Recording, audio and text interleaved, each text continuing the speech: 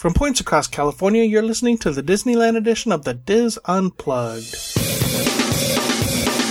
This is the Diz Unplugged Disneyland edition, episode 368 for the week of November 13th, 2014.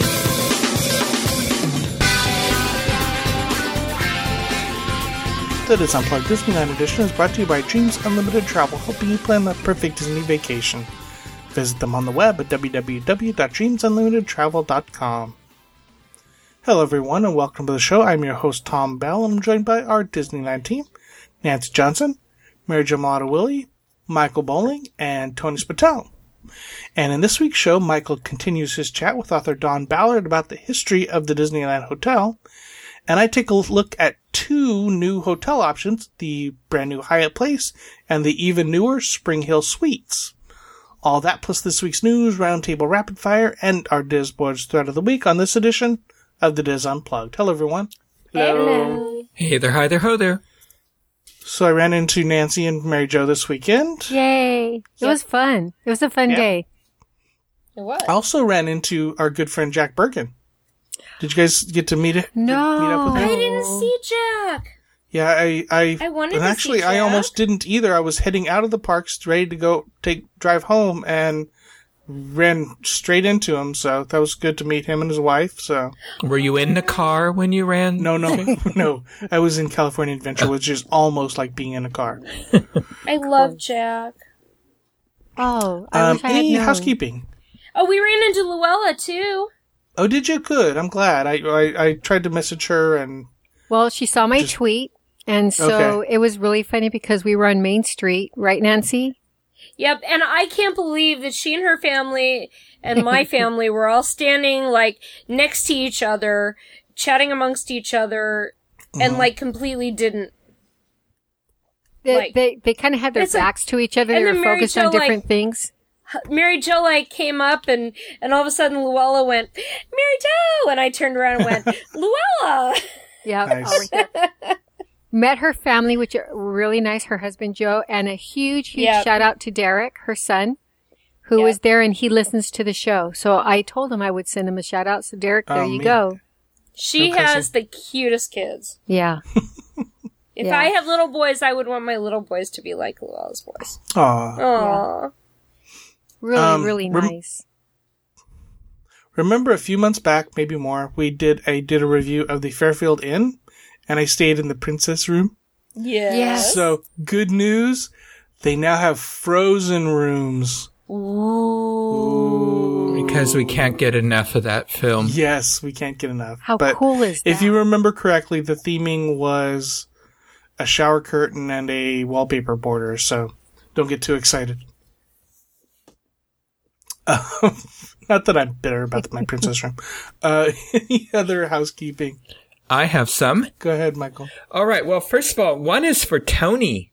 Oh. Because when I was working on my segments on the Disneyland Hotel and I was doing my research, I found something I chose not to bring up in the segments, but I knew you'd find it interesting. Okay. And that is in the 70s when they had a building it was the Plaza building, and they had a lot of hotels and restaurants in there. Well, they talked about how when the lease of one particular restaurant ended, they didn't renew it because of customer complaints. And the name of the restaurant was Tiffy's. Very interesting. And I thought, could it be that is the beloved Tiffy's that you've talked about, Tony? I don't see how it couldn't be. I know, yeah. It was the only fast food restaurant, my research indicated, that was at the Disneyland Hotel back then. But apparently it was not up to the quality of the Disneyland Hotel. All right. And so they did not have their lease renewed. I'm looking it up right now. And I saw Big Hero 6 over the weekend. So did we. Yeah, thanks to thank you to our friends at Adventures by Disney for the free tickets. And I really enjoyed it. I thought it was very well done. Excellent animation. There is one scene that could be disturbing to young children, as is common in many Disney films. There is a loss I'm not going to go into it, but it propels the rest of the film. But I would be very careful about taking young, sensitive children to this film for that reason.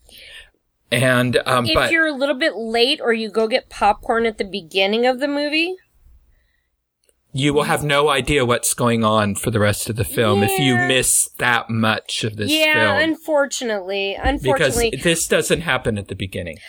My kids didn't respond to it too badly to the story plot line, or the plot device as we will call it. My kids didn't respond too badly, and they really got it. But I can see where littler children. Yeah. I wouldn't take my granddaughter to this film. Yeah, 4 is for that young. Season. Yeah, she's 5.5. I wouldn't take her. It's kind of like Nemo's mom getting nuked. That I found particularly disturbing. Yeah. I don't recall the bomb falling on her mother, but this that was a special Blu-ray edition. This is disturbing. Yeah, that was Nemo and the Day After. That's what that was called. Yes. But anyway. That was the direct-to-video sequel. Yeah. But it's definitely, it's definitely well done. There is, definitely, Carol and I don't understand why people don't know this. Carol and I were the only ones in the theater at the end of the film for the cookies? At the end of the credits, stay for it. People should know by now. They should. But I was very impressed. I was very impressed with how well they incorporated that particular credit cookie and how they incorporated the lead up to that credit cookie into the movie. Mm-hmm. I was and Marvel comic fans will really appreciate it. Yes. But there was a family next to us, all little boys. And the boys just roared. I mean, they loved it. Loved this film. So for those of us who haven't seen it yet, we should stay. Absolutely. Yeah. You should always stay for the end of any film now, post credits. Yeah. I mean, especially anything with the Marvel nod. Yeah. And it definitely leaves it open for a sequel.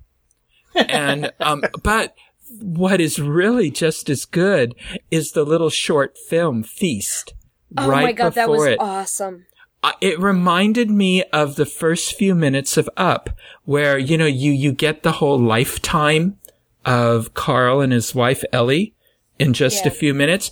This is almost a life cycle of a young couple becoming a family through the eyes of the dog. It is really, really well done. It was genius. Mm-hmm. Genius. Definitely genius. Now, my girls really loved Big Hero 6. And you guys got to meet Hero and Baymax, too. Yes, and then because we went to see the movie, because we went to go see the movie on Saturday, we ended up at Disneyland to go see Baymax on Sunday. How long did you stand in line? We stood in line about an hour. Wow. But we also hit Baymax at a battery recharging point. So did he charge it for you? He unfortunately had to, that had to have been one of my favorite sequences. And when they showed that that sequence in the commercial, you never knew why exactly Baymax was quite the way he was. And that was absolutely hysterical when Baymax runs out of power. Okay, so that's something for us who haven't seen it yet to look forward to. I mean, it's part of the actual commercial to the film. Okay. I think I'll watch it on the podcast cruise. I'm going to watch it on the podcast. I would definitely watch it on the podcast cruise. It will be way more than worth it. Well, and I'm kind of wondering if that'll be one of the main things that they show. It's on the list. Well, and I was impressed with the meet and greet as far as that went. It's Hero and Baymax. And, of course, funny. Hero is a little taller than in the film. Yeah, it's Hero in about 10 years. But unfortunately, I know why it has to be. We don't have to get into all that. Yeah, I know. But we loved how Baymax, interacts. He scans you. Oh, how cute. He scans you? Yes. You have to see the movie to understand why Baymax is why he is and how he is. I thought that was genius marketing, that they never really revealed much of Baymax in the commercials. I thought the character development was genius. Okay. All right, Siskel and Ebert, let's go. Okay, fine. But anyway, I loved how they made the meet and greet into Hero's garage, where he does all of his robotics tinkering. And the poster details, his battle bot being there, I just thought that was just brilliant. The girls noticed all of those little details. His charging unit, everything. So we really had fun taking pictures too of all the stuff that was on the walls while we were waiting and stuff like that. Because we did have a pretty decent wait. And if for people who want to know about merchandise too, they've got the sipper cup that you guys got, right, Nancy? Oh yeah! Oh my gosh, they're so cute. They're little Baymax sippy cups. Your standard souvenir drink cups, the souvenir sippers. And my thought was to have it autographed by Hero. Oh, did he? No, we didn't have the right kind of marker to do that. To have it permanent, we didn't bring a Sharpie with us. But I'm gonna take it back and do the whole Sharpie thing next visit, I think. So, I thought that was genius. And you know what else we noticed in the line? Segueing to my other housekeeping segment if we're done with Big Hero 6. And then we'll circle back to my last one. Perfect. Okay. Be aware if you're going to the Disneyland Big Hero 6 meet that the line is in the very close to the Space Mountain exit entrance to the Tomorrowland arcade, the Star Trader arcade area. So the line zigs in and out in the storefront and then actually goes outside and zigs by the payphones there by the bathroom.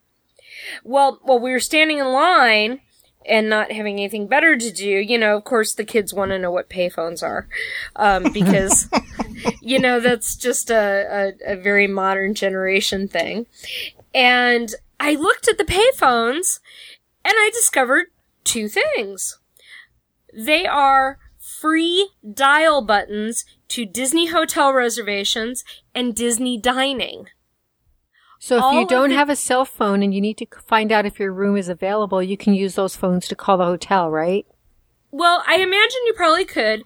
They reach the same exact lines for the main Disney dining, which is, 714-781-3463? Yeah. So basically 714-781 Dine is the one, and then the other is the standard hotel, which I do not. Maybe it's the same only room or something like that. I don't know.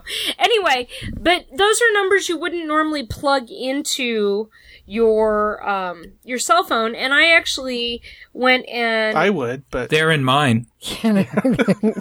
I know by memory. Well, if you're local too, and you're hanging out, you don't normally have those numbers. But I actually used it to see if I could get a Carnation Cafe reservation for later in the day. Smart. While we were standing in line waiting for Big Hero 6. You multitasker, you. So there we go. So back to Michael. Okay, my final one, thank you, is a few weeks ago, every once in a while I will post on Facebook a photo of the house, with my plants or whatever. So I put up a photo of our decorations for Halloween, because they're Disney themed. Right. And I commented on how I had to really scale back this year due to the weather.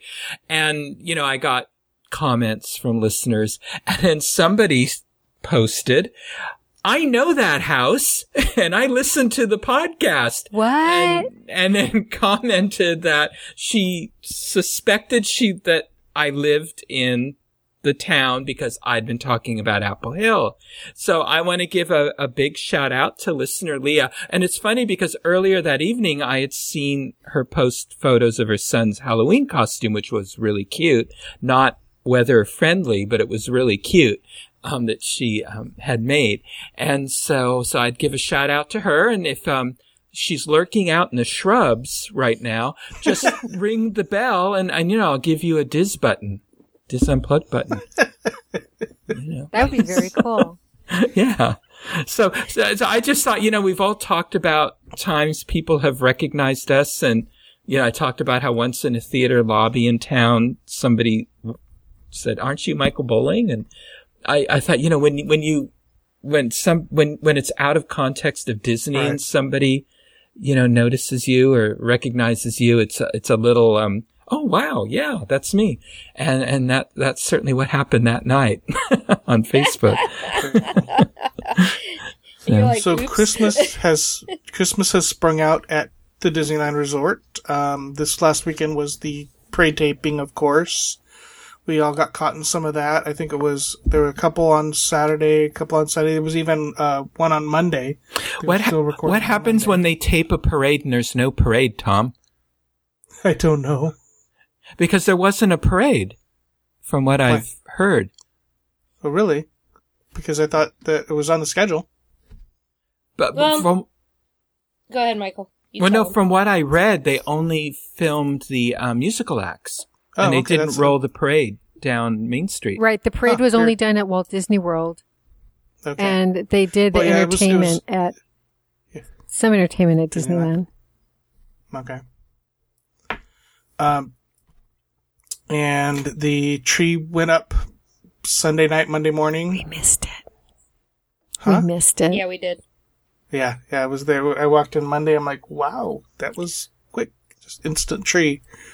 I got to see the Viva Navidad that I don't know if it was there on the weekend, but it was definitely there Monday. The menu at Paradise Garden Grill is back. So I'm kind of disappointed I can't get my chicken skewers for a month. But how did you like the street tacos? They were okay. Yeah. And what about dessert? I probably won't go back. We had the buñuelos and the tamales. What did you think of them? Nah, I wouldn't go back. The buñuelos I thought were okay. The tamales. Okay, well, what are those, Mary Jo? Buñuelos? The first thing you said. Yes. Just think of like a fried flour tortilla with cinnamon sugar sprinkled on it. And it's kind of like a flour tortilla, but it's very, very thin. And when you bite into it, it kind of just melts in your mouth with all that cinnamon sugar stuff. But is it similar to churros? No, it's flat like a tortilla. Oh, okay. It's flat. In fact, that's the poor Mexican way of making buñuelos, like me, was just frying flour tortillas when the kids were little and sprinkling cinnamon sugar on it, and we would eat those. Or honey. You can sprinkle honey. You can drizzle honey on it too. It's really good. That sounds good. Mm-hmm. It's real tasty. Now, Nancy, the merchandise person, are those Elf Mickey popcorn buckets new? Yes, they are so cute. They are cute, and Daddy said no to the girls. Mary Jo was there for that one. We are not getting any more popcorn buckets.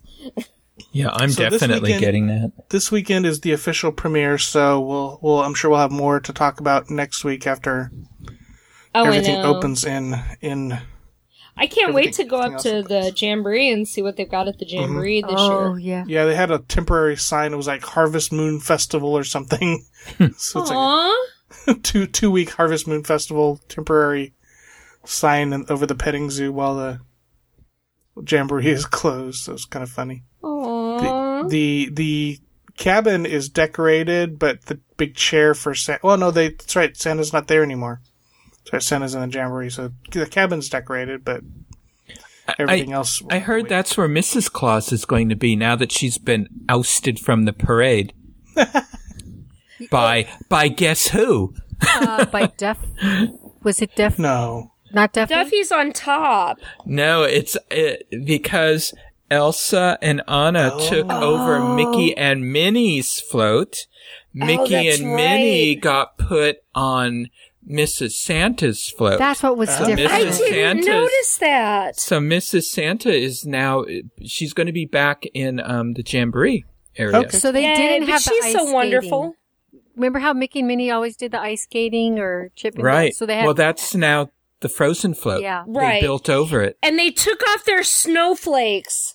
I'm so irritated. They took the snowflakes off the snowflakes' backs. She talked about the snowflake girls on. Yeah, it could be wind related. Yeah. Yeah, because they would fit in now with the theme of Frozen. Yeah, they did. Well. They gave them big fuzzy hats and all that cute, They've always had that. No, I mean they're bigger and fuzzier. Yeah, okay. They're huge. They look different. They're dressed like little snow skater princesses. They've always been. But Yes. They're more snowflakey. Whatever. Okay. Fine. And Duffy was there last year in the same spot. Yeah, Duffy was in the same spot. No, the girls were all excited about Duffy that I didn't even notice Mickey and Minnie. I saw them, but I didn't pay too much attention. It was probably because where we were sitting. Yeah, because we were sitting in Carnation Cafe. Yeah, but we did notice the Elsa and Anna. Oh my gosh, she had the mannerisms down. So did they integrate that into the parade itself? Yes. Is that what's happening? Yes. Okay. It's in the middle of the parade. Which makes sense. Yeah, it's in the middle of the parade. And, I didn't pay too much attention to the music because, the music kind of is tailored to the different floats and stuff like that.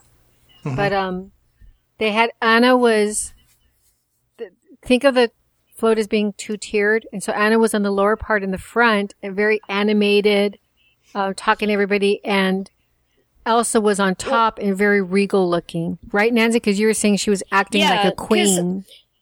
Yeah, well, I mean, if you think about it, she's their queen. I mean, she's the only quote-unquote princess that's actually a queen.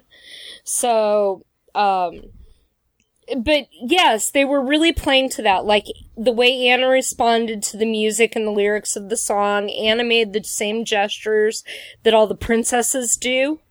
Like Cinderella and company. But Elsa was refrained from doing those kind of motions. She would occasionally, She's trying not to ice down Main Street. She's got to be careful. No, she was very much showing that Elsa regal bearing that they've kind of moved into that Once Upon a Time character even more so than in the movie. I thought she was a little looser in the movie than they're actually portraying her in things like the parades and stuff. But all right, any other housekeeping? Yes, a Carnation Cafe related one. Okay. We were eating. It's gonna be the longest show ever. But hey, this is actually a good one for our bathroom show. In that, we mentioned the Carnation Cafe potties being right there and a great access point. If you are eating at the Carnation Cafe. Well, Zoe had to go while we were at the restaurant. And so we looked around. Of course, they've removed the side gate since they redid everything. It's the big door in the back. And so we looked around. We forgot about the big door in the back because it's really not obvious. It looks more like a cast member bus station point. So we forgot about that point, and it turns out that there's not a door into the back into the restaurant, even though you can leave out of that door. Yeah, it's tough to get back in. So anyway, that was worth mentioning since we didn't kind of mention that in the show. So all right, if you want to get a hold of us, you can email us at dlpodcast@wwinfo.com. Links to anything we talk about, as I said, will be at disunplug.com. Any other housekeeping? We'll see a bunch of you in a couple weeks on the podcast cruise. No. I have a really quick one since nobody's mentioned it yet. At Cozy Cones, they have a new cone. It's macaroni and cheese with bacon in it. And so far I've been seeing a lot of happy people who've been eating it.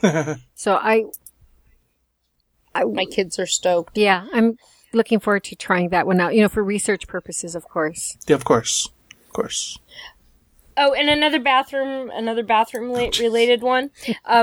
Mary Jo and I did check out the Adventureland ones since we dogged on them so badly during the show, and they were actually reasonable, clean, and very nice this time. Yeah. Okay.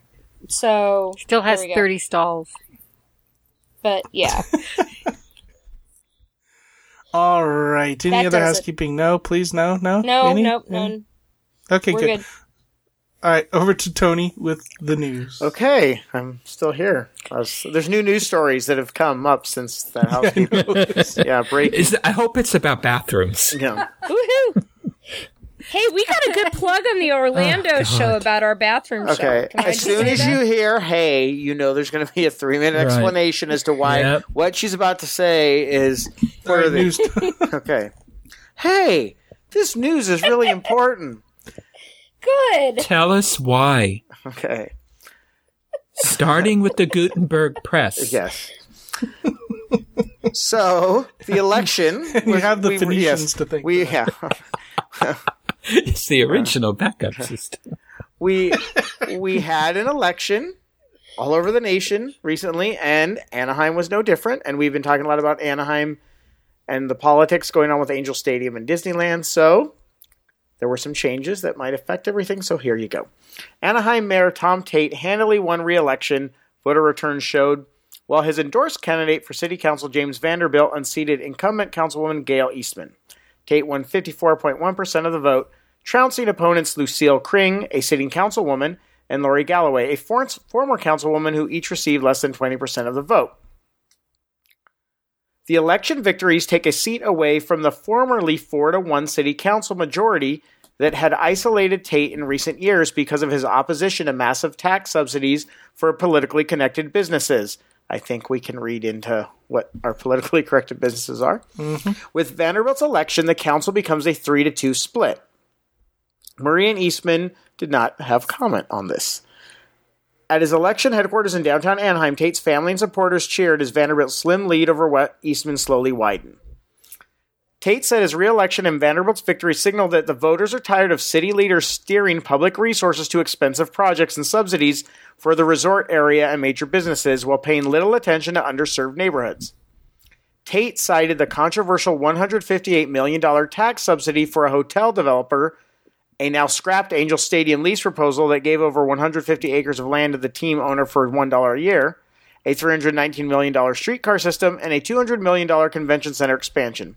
All projects and subsidies voted on in the last 2 years as issues that have turned voters against the council majority. This is about the people being central to Anaheim and not the resort district, Tate said. Said Vanderbilt, the mayor had a message. He said we need to bring this stuff to light. And to give you the quote of the year, Jason Young, a Tate supporter and former Save Anaheim blogger, said the election night was a defeat for Disney and Pringle. Kurt Pringle and Disney got some part of their body kicked by some other part of their body, he said. I paraphrased that one. So, that's interesting they couldn't buy an election. Well, but if you look... Tate's been really, really vocal, though, so that's... And the majority of people who live in Anaheim don't benefit from all of these things. Right, exactly. So... I hate to be all political, but I can kind of see how it... I mean, I love my Disney stuff, and I want all these nice tax subsidies because it doesn't affect my money. But it doesn't surprise me. It'll be interesting to see what happens going forward with all these projects. But that said, doesn't it raise a lot of tax revenue that pays for it does. Your police and fire and all of that? It does. It's like Vatican City in the middle of Anaheim. That's what's weird about it. Yeah. So, I don't know. Will be interesting. Yeah, so we'll keep our eyes posted. I mean, go ahead. He still doesn't have a majority, but he can cause trouble. Yeah. Speaking of causing trouble, nice. No-fly zones over Disney parks face new scrutiny. Because you would cause trouble if you're flying over. That's right. That was my point there. Was that one? Hey! Hey! Nice. Hey! The happiest place on earth has some of the strictest airspace in America. Recently, an odd pair of security alerts appeared on the FAA's website reminding pilots that they are not allowed to fly into 2 areas in Southern California and Central Florida. The sky over Disneyland in Anaheim and Walt Disney World in Orlando is national defense airspace. Intentionally violating Mickey and Minnie's airspace, the alerts warn, could result in interception, interrogation, and federal prosecution. Ooh. These no-fly zones are known as temporary flight restrictions, like the ones that surround the president when he travels, or those put in place over Ferguson, Missouri during protests over the summer. Wildfires, air shows, and large sporting events regularly get temporary flight restrictions. Yet there is nothing temporary about the restrictions over the Disney properties. Such limits do not exist, however, over competing theme parks such as Universal Studios or Knott's Berry Farm. The Disney restrictions have been in place since 2003 thanks to a provision quietly slipped into a massive congressional spending bill weeks before the Iraq War. Defense and counterterrorism officials did not appear to ask for the Disney protections, which were instead urged by at least one Disney lobbyist, according to an Orlando Sentinel investigation in 2003.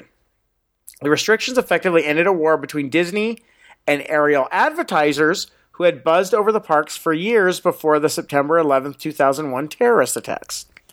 FAA Administrator Michael Huerta testified before Congress last year that if the congressional mandate were removed, the agency would not otherwise grant requests for no-fly zones over Disney properties under existing FAA rules.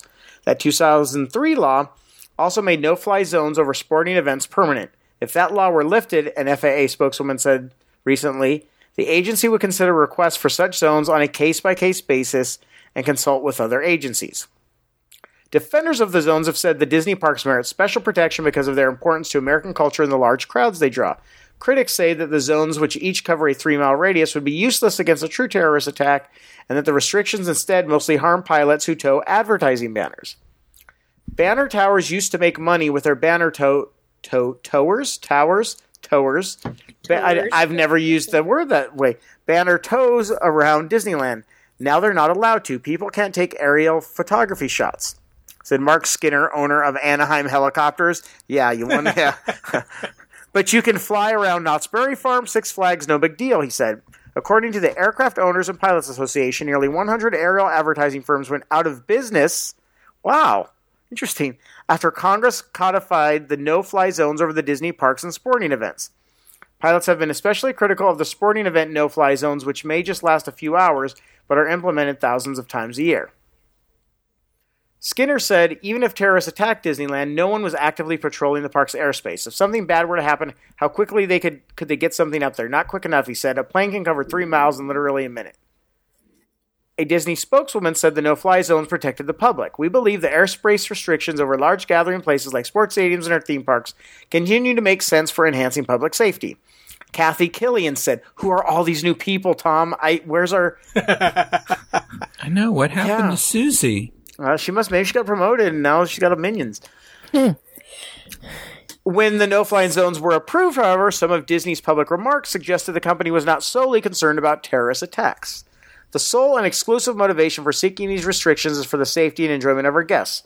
Disney spokeswoman Leslie Goodman told the Orlando Sentinel, so she's on the other coast, who cares, after the restrictions were created. But Goodman added that that enjoyment included keeping out banner ads from trial lawyers and pilots buzzing the parks. The no-fly zones have been challenged in court without success. Almost done. A Christian group, the Family Policy Network, said the government in 2003 sued the government in 2003 to allow a pilot to fly a banner that read Jesus Christ, hopeforhomosexuals.com over Walt Disney World during Gay Day. In its court filing, the group argued that the no-fly zone was unfair because Disney didn't own the airspace and the other theme parks or potential terrorism targets, such as downtown Chicago, didn't have similar zones. I could keep reading, but I think we're done.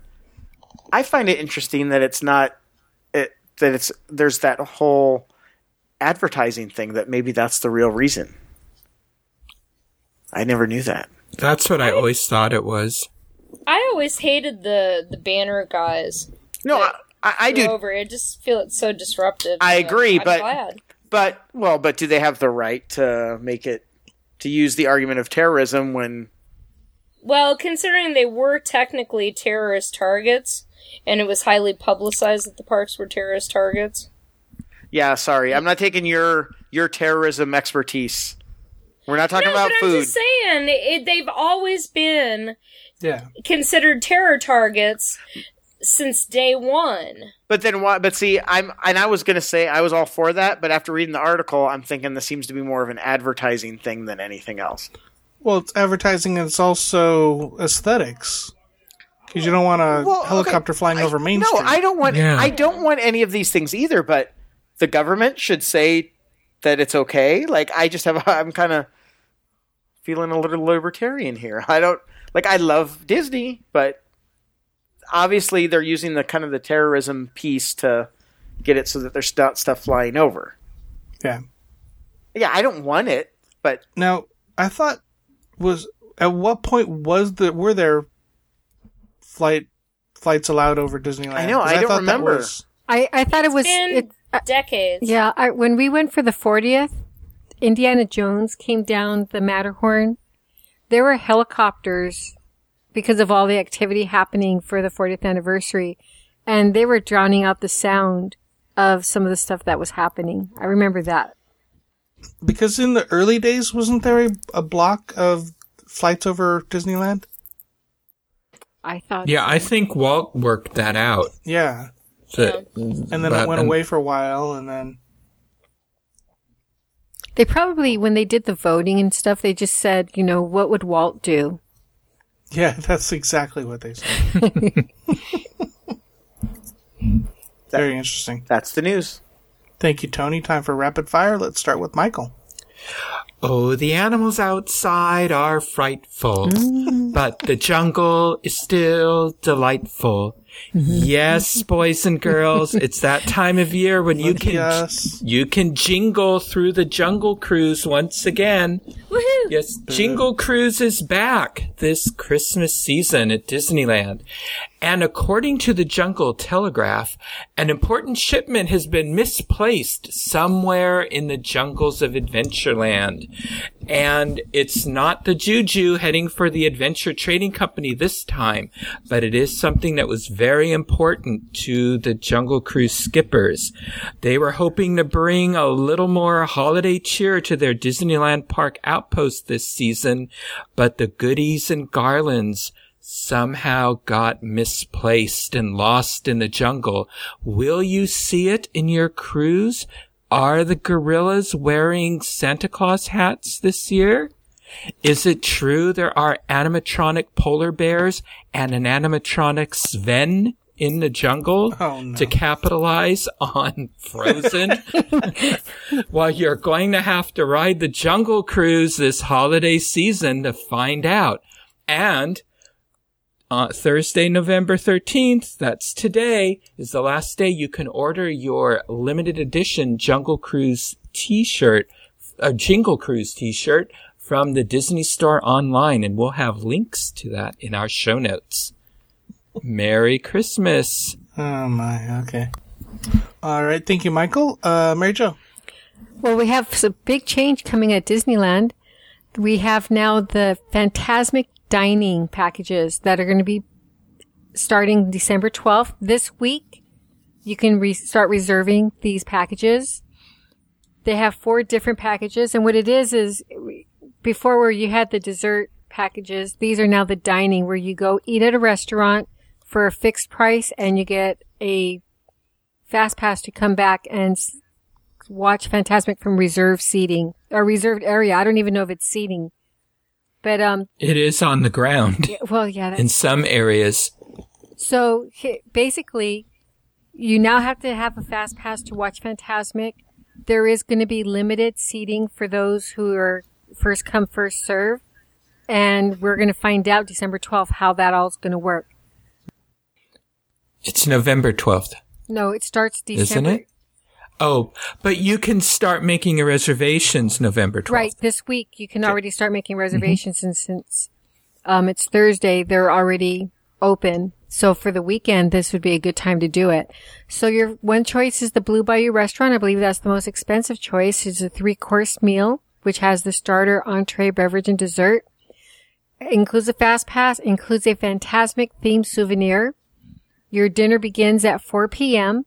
and pricing is $61 for the adults, $23 for children ages 3 to 9. You want to know what the souvenir is? Yeah. It's a Fantasmic cushion because that's you get your reserved area is in the seated area. Okay, I would be really ground. happy if it was a cushion, Michael. So you're teasing me too. I'd be. No, I'm not teasing you. That's what it is. I'm thrilled. Oh, that's awesome. I really like that. But that is the most expensive. Then you have the Riverboat, and this one kind of bums me out because that was my go-to, is I would sit at the Riverbell Terrace at 5 p.m. when we had first-time guests to Disneyland and sit there and hold our seats. And that's no longer, people are not going to be able to do that any longer because what they're having is the terrace will be open for breakfast until 2 p.m. each day, and then it's going to be reserved seating for Fantasmic. It's going to be table service dining location, okay? And it's going to be 1 3-course meal, which is going to have the starter, entree, beverage, and dessert. Also, the Fantasmic Fast Pass does not include the souvenir like the Blue Bayou does. Dinner begins at 3 p.m., and pricing for the Riverbell Terrace Fantasmic dinner package is $41.99 for adults, $21.99 for children ages 3 to 9. So $41.99 versus $61, or let's say $42 versus $61, $22 versus $23 for children. And for both of these, tax and gratuity are not included, so that's just their basic price. Next on the list is the Hungry Bear Restaurant, which has the Fantasmic Show dessert party. It includes a sweet dessert selection and beverages, Fantasmic Fast Pass, also includes live entertainment, which is something new, and it begins 90 minutes prior to showtime. Now, they say prior to showtime, and I guess what they're talking about is the 9 o'clock show. Pricing is $29.99 for adults and children both. Tax and gratuity is included. So this is going to be $30 for some sweet dessert selection at the Hungry Bear Restaurant. The next one is the Aladdin Oasis Fantasmic On the Go. This includes 1 grab-and-go meal. Adult options are served with salad with a choice of dressing, dinner roll, beverage, and dessert. Includes herb marinated chicken with seasonal vegetables, lasagna bolognese, or vegetarian lasagna.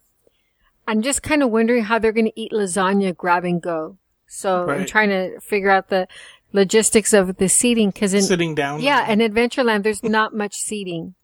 So yeah, they said you can have some limited seating in Aladdin or find a seat in any of the counter service restaurants. So maybe you can go to Riverbell Terrace. Anyway, I doubt that you can do that, but it would be nice. The child options are served with seasonal vegetables, fresh fruit, dinner roll, beverage, and Mickey cookie, and includes either kids chicken, pasta, or kids macaroni and cheese. For these, you get the Fantasmic Fast Pass. Pickup times are between 12 p.m. and 7 p.m., and the pricing is $20 for the adults, $14 for children ages 3 to 9. Tax is not included on these lunch specials. So space is limited for these experiences. Advance reservations are recommended, and you can reserve your Fantasmic dining packages for December 12th and beyond, either by going online to Disneyland.com or by calling the 714-781-DINE, which is the 781-3463 number, to get any of those. But if you don't want any of these packages, you can get fast passes to go see Fantasmic, and the Fast Pass is going to be somewhere along the Big Thunder Mountain pathway over there. So it's going to be first come, first serve. It's the Fast Pass distribution. It's from the opening of the park until 1 hour prior to the showtime or while supplies last. So if they run out of those Fast Pass, then you won't get it. And I imagine that at the beginning, it's going to be really crowded. So you might want to make this your first Fast Pass of the day when you get into the Disneyland park. And I'm sure it's going to be like all the other Fast Passes where if you go during early entry, you're not going to get it. It's going to be available at the official park opening there. So, and I read that if they add a third Fantasmic show like they do during peak times, that will be just first come, first serve. Oh, good to know. Good to know. And like I said earlier, there is limited seating for the first come, first serve. I plan on getting my, and I may have already got my reservation, to go and I want to be there on the first or second day so I can do a review of it. And I want to see where they're going to be sitting and everything so we can blog it and have that information up on the show as soon as possible. Excellent. Now, Mary Jo, when you said the Big Thunder path, you mean the Big Thunder Trail? Yes. In the back. Okay. In the back there. I couldn't think of the word. I think they're still trying to decide where they're going to put the machines, aren't they? I think so. They haven't given a specific location yet, but they should, they still have a month. Yeah. To figure it out. But it says that the Fast Pass will indicate the assigned show time, suggested return time, and assigned viewing section. So it might be like World of Color where the higher tiered restaurant's going to get the best views. It is. Blue Bayou will get the best and they're closer. And then other views will be standing only. And they'll be more in the back and to the sides. I want a cushion. Well, make reservations at Blue Bayou. That's what Carol and I are going to try to do. Go on December 12th, Michael. We're going to go in January. Well, instead of going home after the cruise, just go to Disneyland. Yeah, just go directly to We'll go together. All right. We'll keep an eye on that. Thank you, Mary Jo. I will go next. This is a benefit for the Walt Disney birthplace. Broadway sings Disney to benefit the Walt Disney birthplace. Michael Leon Woolley, who's the voice of Lewis from The Princess and the Frog, presents a night of Broadway performers singing all things Disney. It's this coming Monday night, November 17th, and it is at Upstairs at Vitello's Jazz and Supper Club in Studio City. Admission is $35, but there are also preferred seating and VIP packages that are available. And I will put a link in the show notes with where you can get more details about it. So, sounds like a cool night of entertainment. Nancy. Okay, well, since we have been exhausting our discussion about Christmas at Disneyland, I'm going to throw out that on Monday, November 24th, right before Thanksgiving, from 7:30 p.m. to 10 p.m., City Walk at Universal Studios Hollywood is going to be hosting their tree lighting ceremony. Cool. Ooh. And they are going to be having the top 10 finalists from NBC's The Voice. Wow. As their entertainment. So... Well, the Voice film's there, so that's kind of cool. Well, yeah, and that's definite. But, I mean, we're big fans of The Voice. We like The Voice. The music quality is really good. I like it so much better than, and they got Adam Levine, but. and Gwen Stefani this year, and she is Southern California's own. Anaheim's own. Yes, Gwen Stefani used to perform at Disneyland. She still goes to Cortina's, a little restaurant near my school that apparently everybody says, oh yeah, she still goes there. Italian deli. I didn't know that. Yeah, I have no financial relationship with Cortina's. Yep, and so as a result, that is the excitement for this month. And then on top of it, they will be celebrating holidays at City Walk throughout December. They're going to be having the Gay Men's Chorus of LA performing on Sunday the 7th. All different, like I said, different groups. J&J Soulful Steps at the Five Towers area. These are all free concerts. They're going to be on the 13th. On the 14th, and this is Saturdays and Sundays, on the 14th, it will actually be the School of Rock Burbank holiday show, and they actually perform at our school sometimes. They're really cool.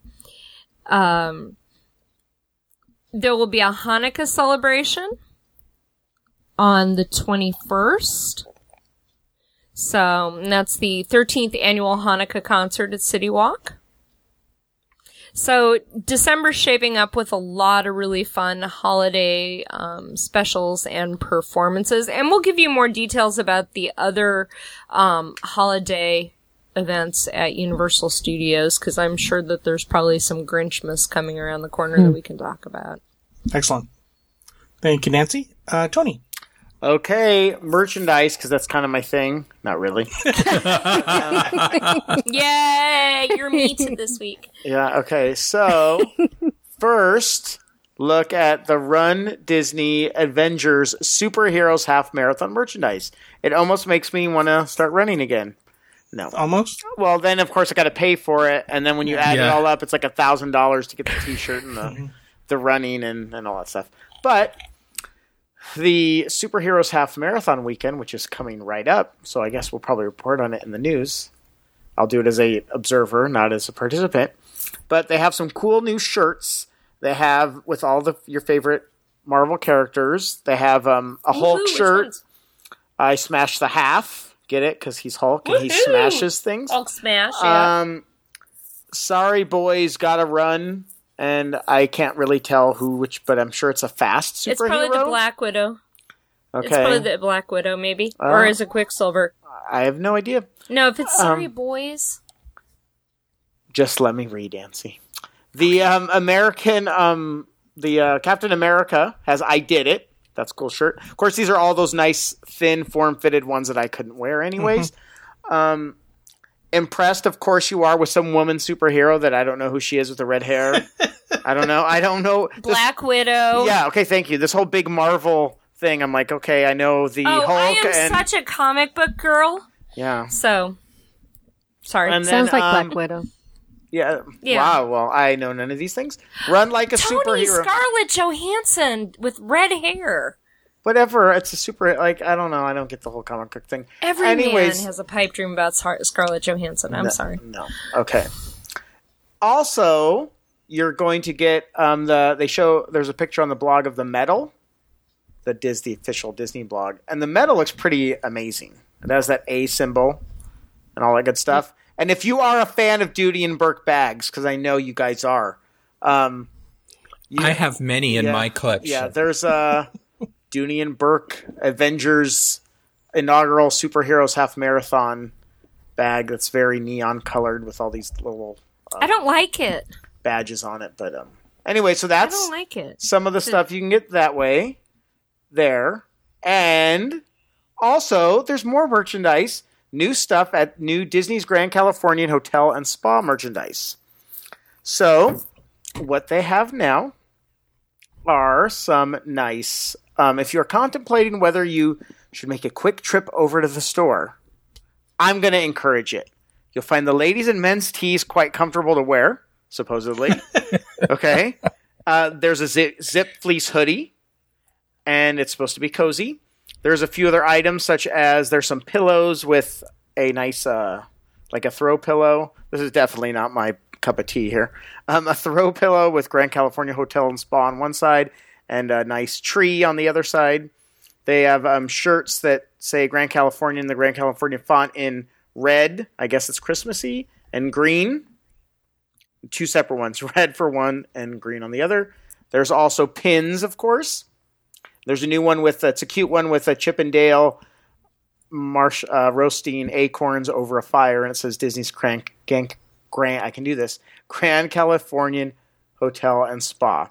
So they have a new fleece, new T-shirts, new hats. The pillows. The throw pillows are nice too. Yeah. So I mentioned those throw pillows. I know. Hey. So hey. There you go. If you want to spend money on merch, you can either go the Avengers route, and you know what's nice? You don't even have to run, and you can still buy the shirts. I'm sure. I mean, come on. I've always looked down on people who do that, but now that I'm one of those people, hey, if it's a good shirt, buy the shirt. And the Grand Californian Hotel and Spa, and you don't even have to stay there. You could walk in, stay at a good neighbor hotel, get a Grand Californian T-shirt, and a Hulk. I smashed the half, and no one will know any different. So there you go. Yay! There's new merchandise. You did a lovely job, Tony. No, I didn't, but thank you. All right. Thank you, Tony. That will do it for Rapid Fire. Time for our thread of the week. Mary Jo? This week we have a thread from Avalon Toon. And Avalon Toon has been with the Diz since February of 2008 and hails from Eastern Canada. A. And this person this poster writes, for Disneyland repeat visitors, which land do you visit first? And so I thought I'd go around the state and ask you guys, which land do you guys visit first after Main Street, and why do you gravitate towards that land? What draws you to it? So the actual post says, do you typically go to one particular land first, and if so, which one? Or do you mix it up each time you visit? And there are some responses that I'll read, but I wanted to go around California first. So this time I'll start with Michael. I think we tend to mix it up. It really depends why we're going in that day. If, if we're with our granddaughter, we're most likely heading to Fantasyland. Otherwise, it'll just be, whatever we want to see. If there's an attraction or a show, we're heading towards, that we haven't been able to get on, we'll head that way. So I don't think we have a particular pattern. You just kind of wing it whenever you go. We usually have a plan. But it varies, every day. It just depends what we want to do or see. Okay, good. Tony, what about you? I mix it up. It kind of depends where the food is. Well, that's true, right? Honest. If you're going and you want to try something specific, then yes. Yeah, I kind of depends on what I'm in the mood for food. So yeah, I mix it up. Okay, Nancy, what about you? We are consistently inconsistent. That means you mix it up. Yes, we definitely mix it up. Okay, and Tom? I would say typically Tomorrowland to head to Space Mountain, or the other option would be like Adventureland or Frontierland. I don't know that I ever go to Fantasyland first. And I can understand why. So it's either left or right, never. I'd agree with that. Which is kind of weird, yeah. When before Fast Pass and the days when we would just go to Disneyland once in a while, we always went clockwise. We go Main Street, we go to Adventureland, and we always did that because the attractions tend to close at night in Adventureland and Frontierland. Some of them at least. And so, we would always start in Adventureland and make our way and always end the night at Tomorrowland. But now, for me, I typically go to Frontierland because I just love the atmosphere over there. I just like the way, the ambiance, and I like the shops there and everything. So that's typically what I do. But here, we have Renta Yenta, who's a regular in our board, says she always goes to Adventureland. She always goes to Adventureland first. And McEns from New Zealand goes straight through the castle and goes straight for the teacups. That's their first ride of the morning. Huh. And then at California Adventure, which we didn't talk about, but she did here, they go to Cars Land via the entrance near Pacific Wharf, which is a good choice. Best done first thing in the morning when there is no one there, and it makes for a great photo. And Nitster has a quirky little tradition, she says, that they started completely unintentionally. They get there at park opening, head straight for the Tiki Room, and then to Pirates. And they started because of a mishap on their first trip, but they continue because there is never anyone in the Tiki Room at Rope Drop. So they get the whole place to themselves, and they love it. So that's, nice. The kids liked it so much that they asked if that could be their thing. So that's their family tradition, which I think is really neat. That is really neat. Yeah. Which reminds me of when Nancy and I were in the Tiki Room because somebody didn't want to go with us. It was just Nancy and me and her family. There were these two older gentlemen who were sitting there, and they were totally clueless, and they asked Nancy, "What is this place?" So she and I both explained it to them, and it was so cool because during the show I kind of glanced over at them, and they were bobbing their heads to the music, totally enjoying the show, but they were from New Hampshire, and so shout out to unknown guys from New Hampshire. You know that like 3/4 of the state thinks you're talking to them now. That's awesome, right? We love our New Hampshire fans. Yeah. Both of them. Cold never bothered me. Obviously a new Dizzer. says that the last time they were there, they headed straight to the Indiana Jones at rope drop. And when they passed the Tiki Room, the cast member there was yelling, "Come visit the Tiki Room. First attraction of the day, the Tiki Room." And so, some people went, but they didn't. They always go to Indiana Jones first and then to Big Thunder Mountain Railroad. They want to hit the big ones. And they say that Frontierland seems to be nearly deserted first thing in the morning. So there's some more people and it was fun reading some of these responses. If you would like to add to this list or read the other responses, there will be a link in our show notes, for the thread called "For Disneyland Repeat Visitors, which land do you visit first?" They have a poll also, so you can do the poll. Right now, Fantasyland's winning.